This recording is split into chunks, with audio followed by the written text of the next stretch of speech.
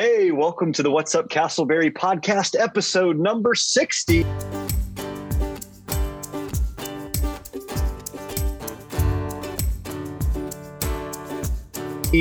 It's Drew and Andy, your favorite podcast guest, along with our lovely and talented producer, Robin. And got an exciting interview with Rob Swanson today. How are you, my friend? What's going on in your world? Well, Drew, I would just like to call you up. You introduced us as people's favorite podcast hosts. So my question is, how do you know? Well, it's just pure speculation. I'm in my own head. We've gotten only 5-star reviews. Hey, that's a good segue. Like and subscribe, hit the 5-star on the review button. Let us shoot up the charts. But yeah, I would say probably maybe within our families and a couple of close friends. Absolutely, Drew. And I want to let you know, Drew, that you are my favorite podcast host. Well, you are mine as well. Thank you. See, there you go. We are each other's favorite podcast host.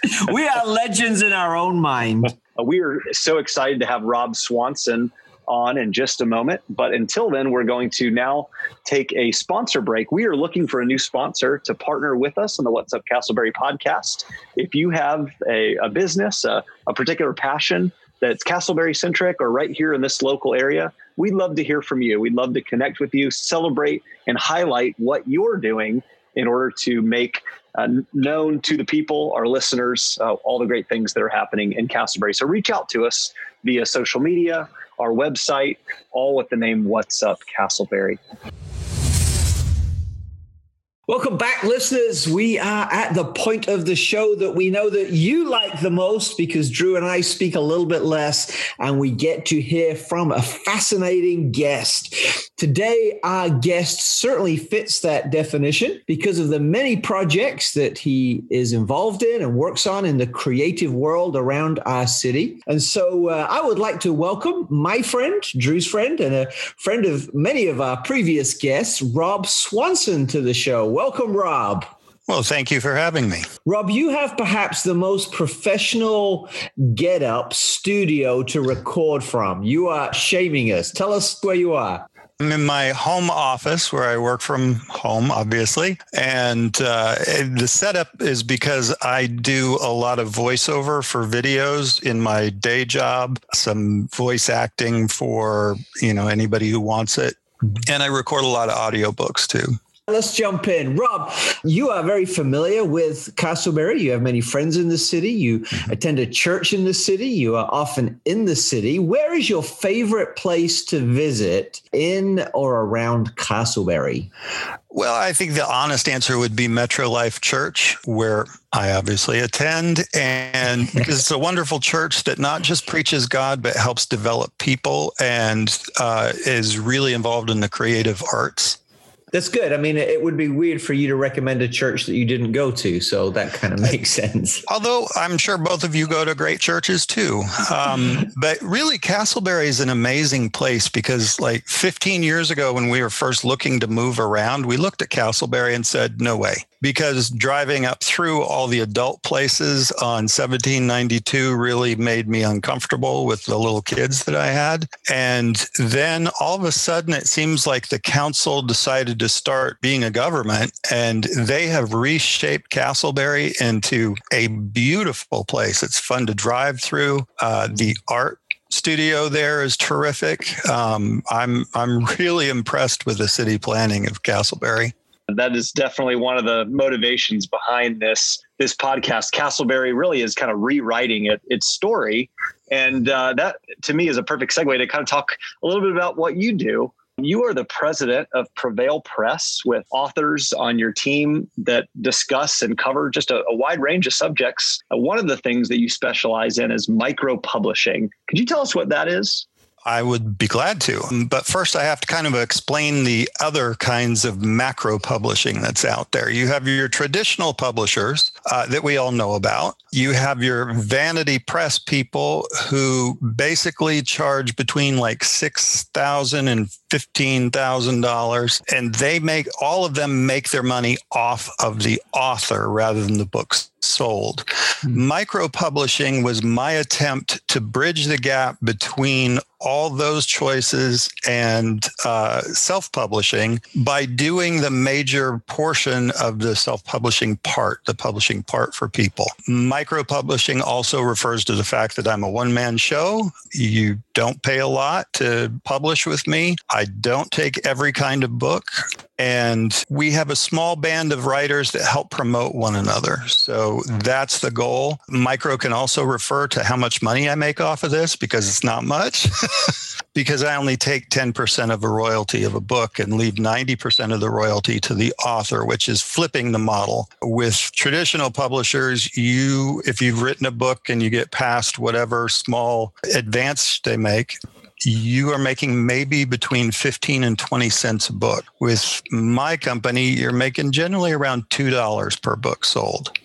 Yeah, so micropublishing has got nothing to do with writing your story on a Post-it note, as maybe I first thought. No, but it's a good way to start. It is a good way to start. Yeah, Rob, is also we were digging around. Another distinctive of Prevail Press is that you are author focused, and you mentioned that kind of expresses itself in royalty division and things like that. What else does it mean to be author focused? I take as much time with an author as I possibly can, making sure that they fit our mold, that they understand what we can do and can't do. We don't make promises that we can't keep. But the most important side of this is I encourage authors to write what they want to write. Too many other publishers will say, okay, you're in this genre, you're going to stay in this genre. And yet, as you can tell by the books I've written, I bounce all over the place. We do provide a bunch of services for the author as well, an author's page on our website, consultation on how to grow their platform, things like that. Yeah, that's wonderful and really makes sense as well, because books are supposed to tell the stories of those who write them, not those who want to make money off them. So I appreciate that. Rob, it's been said many times, people have said it to me, I've said it in jest, that everybody has a book in them. What are your thoughts on that statement? And how would someone discover what their book or what their story is? Well, see, and I would change that to everybody has a lot of books in them, because every person is a conglomeration of stories themselves. They have multiple interests, multiple expertise. So when we're talking about nonfiction, most people have some expertise in a certain area that could be developed into a book. So that's obviously one book that someone might have, but novels are just brought forth from our limbic system to explore our own psyche and to touch other people's. Do I think everybody has a book in them? Absolutely. Do I think everybody can write that book? Maybe not. You're talking about me, aren't you? Because I think I got several encyclopedias in me. I'm rather a complex person, but I'm not sure where I'd start in telling some of those stories. So very interesting what you were saying about stories within our psyche and pulling those stories out to speak to another psyche and things like that. Tell us a little bit more about the psychology there. I know that's a thing that you've studied and had interest in. Actually, the book I published last year, Creativity Wears Boots, is all about that. The concept that the three brain systems that we have that are interdependent but don't actually speak to each other create the friction from which art is rendered. I know I'm being kind of vague there, but I do want you to buy the book, because not only does it talk about creativity, it explains so much about people, why we do things that we don't want to do, and why we do things we know we shouldn't do, and why we do the things that we do.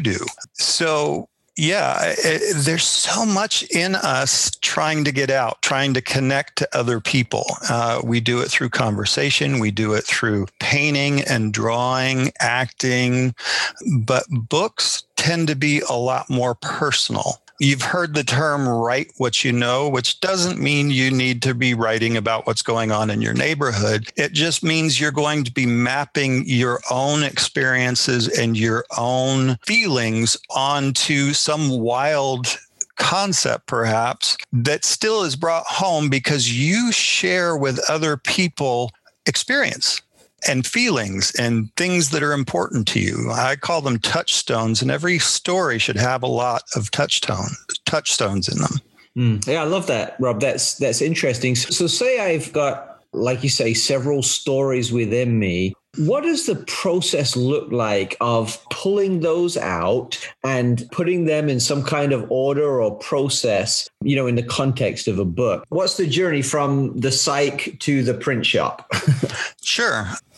Of course, there's a lot of different kinds of processes. There's the outliners, the people who want to take a piece of paper and write, this is what happens. You have your seat of the pantsers who just kind of start writing and go through and eventually wander to an ending. I've found the best process is with note cards or sticky notes, where I might have some ideas, and there's a difference between an idea and a story. But when I'm ready to take an idea and develop into a story, I need to start breaking that into scenes. And each sticky note, for example, you can write what that scene is in a quick summary and then start sticking them up on a wall, right? And then all of a sudden you've got these big tent poles that you have to bridge to. So now you've got other sticky notes that you can fill in. And pretty soon you have your story on the wall. And at that point, you start fleshing out each scene. There are a lot of writers who prefer to write from the beginning to the end, but there are several writers who like to develop scenes out of order and rearrange them if necessary. That makes a lot of sense. And while I've never written a book on a weekly basis, part of what Drew and I do for a living is telling stories, ancient stories from the scriptures, but interpreting through the lens of the stories within our life. And while the medium is very different, I imagine some of the process is pretty similar. Oh, I'm sure it is. Developing an idea, working it together, unifying it so that it all makes sense together. Absolutely. Rob, one of the things that I find when I write to speak is that there are certain stakes, tent poles that I hang different elements of a story on. I like my stories to be humorous. I like there to be a good guy, a bad guy, a protagonist, the whole thing. What would you say as a writer are some of the key elements, the critical elements maybe of telling a good story? Well, I think the first thing that you need to realize is that every book, whether it's fiction or nonfiction, is an argument. An argument in the sense that with a nonfiction book, you as the author are trying to change somebody's mind, give them a new viewpoint, challenge their status quo with what you know to be true. A novel, a screenplay or a teleplay or a stage play is all wrapped around conflict. Your characters display who they are because they're having friction with other people and other events and other things. Probably one of my biggest problems is in my first draft, my characters tend to be too nice. They aren't crunchy. They're not sinful as much as they probably should be. They don't have a whole lot of rough spots that need to be rubbed and changed. And that's a weakness that I've started to recognize and I'm addressing now as I rewrite my current book. But conflict is the biggest and most important thing in story because we don't talk about our feelings. If you love something, we rarely come right out and say it, especially if we don't know if that person loves us, right? Mm-hmm. So we have to be put into situations that display our feelings, what we want, our motivations, our character. We see character by what people do, but keep in mind, character is what we are. So you've got to kind of basically create a negative shape around your character by creating conflict that reveals who they are. That's interesting because that same meta narrative, those principles happen in life too, right? There is conflict in life. There is this battle between that which is good and that which is bad. And we go through those low points, those high points, those valleys and those peaks, just as a whole mixed bag of feelings. And writing and speaking and publishing allows us to express and understand those feelings, which I suspect, would you say, adds a depth and a richness to life? Absolutely. Absolutely. Think about marriage for a minute.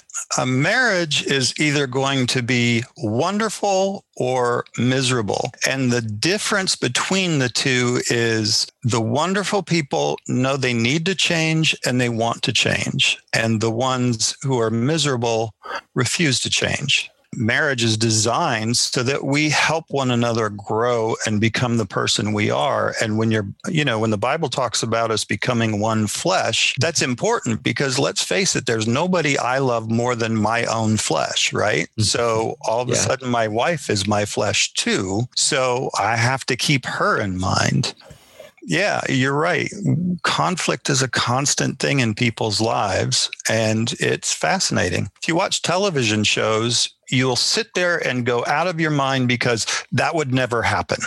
Mm-hmm. People don't do that in a professional setting. And you're right, they don't. But in television world, they create the conflict that's necessary to move a story forward. And as I reflect on some of my TV viewing over the last few years, the shows that seem to be popular on TV are the ones that reflect the conflicts that we have in real life, but reflect them in a way that help understand them and articulate them. And there's almost something cathartic happening that it gives us words to walk through. Yep. Just to kind of pick up on that a little bit more, I think one of the things we're saying, Rob, is that creativity is an essential part of maximizing our potential. I would say it's actually required. You have 3 brain systems. You have your brainstem, right? The reptile mind that just kind of makes you breathe and gives you your reflexes and your reactions. It's why you blink. It's why you flinch back when something gets near your eye. You've got your limbic system, and that is the most powerful system we've got, and yet we're almost not aware of it. There is no language within the limbic system. Its language is images, smells, touch, taste, but not words. Sounds, certainly, but not words. It doesn't have a language. It doesn't have a sense of time, but it is from the limbic system that our creativity comes out. Your neocortex, that's a pretty cold piece of meat that wraps around your whole brain. And that is order. It's the time sense. It's the language. It is reason. But the two don't talk to each other. The limbic system has no way to talk to the neocortex except through art. Again, I make that case pretty strongly in Creativity Wears Boots, but if you want your life to be full and rich, you need to be developing whatever art form is yours. And art form is pretty wide. It might be cooking, it might be sewing, it might be all sorts of different things. To me, that's why the church is so important because, I did a lot of theater in high school. I have a degree, 3 degrees in theater. And then I became a Christian and suddenly I didn't have the drive to be pursuing an acting career, but that didn't mean I didn't want to perform. Within a church, you have hopefully, I've set up several theater ministries, but you have plays going on. You sing, right? There's a lot of people who would not be singing if they didn't sing regularly in church. Church fosters creativity. It fosters the arts. It doesn't really think about it all that much. It just happens to flow out of a really integrated mental system that is the church. I think many of our listeners were probably expecting us to talk today, Rob, about the nuts and bolts of writing a book, but really you're giving us a lesson on neuroscience and an invitation perhaps to fulfill our potential, to get in touch with the creative, and to maximize our living. As we prepare to wrap up, what advice would you give to someone who says, well, I'm not very creative, I'm not the artsy type? What would you say to those folks? I would say that they need to examine themselves a little bit closer because they are. I'm thinking of one guy in particular who retired, convinced me that he had no artistic leanings at all. And when he retired, he suddenly got this HO set, right? A little train set that started out small. He just thought he'd assemble a little something. And within a year, that train set had completely taken over his basement. It had sculptures, it had trees, it had landscape, it had everything. He was thinking that this kind of interest isn't art. It's just something mechanical, but that's art. Everybody has some form of art, but maybe they are thinking of art in the wrong way. That is fascinating. Rob, sadly, we are out of time. Time just flies when the brain is engaged. But as you said, you've written a book about this relationship between the brain and between creativity. Would you, in closing, tell us where people can get that book, the name of that book, and how they can connect with you? Absolutely. It's called Creativity Wears Boots. You can get it in Kindle, in paperback, hardback, or audiobook on Amazon or Audible. They can send me an email at publisher@prevailpress.com, through Facebook, through Goodreads. I'm kind of all over social media as much as I can be. And, if you have a project that you're interested in developing, I'd love to hear about it. Well, that's great. Rob, thank you so much for joining us today on the What's Up Castleberry podcast. We appreciate all that you do in pulling those stories out of us and inviting us to live a richer, fuller, deeper life. Thank you so much. Well, Drew, that was fascinating from Rob. Like I said in closing, I was thinking that we were just going to learn how to write a book, but we learned about the neuroscience around creativity and getting in touch with who we are. And it was a little bit different, but so fascinating. Drew, as we wrap up the podcast, we're moving from fascination to inspiration. And I know that you have some words of wisdom contained in a quote for us. Yes, I do. Thank you. And this quote really convicts me. I am definitely very much in the process of growing in the area of compassion. Compassion has been something that has been a work in progress for me. And so the great Dalai Lama said this: if you want others to be happy, practice compassion. If you want to be happy, practice compassion.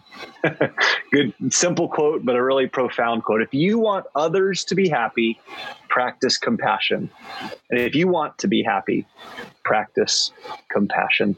Listener, I don't know what your story is. I don't know what you've been through, but one thing I do know is that we were created to be with and for each other. We are in this community here in Central Florida, and we've been through a lot as a community, as have many around the world. Would you consider demonstrating compassion for another? Would you look for opportunities to speak to a neighbor, to even simple things like picking up a piece of trash off the ground, to offering perhaps to pray with someone, to go for a walk, to engage with the community around you? And when you actively demonstrate compassion, two things occur. Number one, the person that you are demonstrating, directing that compassion towards is going to benefit as a result of your care. And secondly, you yourself will benefit from serving and giving to others. So if you want others to be happy, practice compassion. If you want to be happy, practice compassion. Thank you, Dalai Lama. And thank you, Drew, for sharing that with us. Listeners, friends, as always, thank you so much for spending your time with us. We really appreciate it. We hope that what you hear is of value to you as you play your part in our community. This podcast is produced with the skill and gifts of many people, not least producer Robin, who does a great job of editing. If you want to find out more about who we are, what we do, how you can rate us, how you can share us, how you can help us grow, please go to What's Up Castleberry on Facebook, Instagram, iTunes, and visit our website at whatsupcastleberry.com. Again, thank you so much for joining us, and we look forward to sharing with you again next week.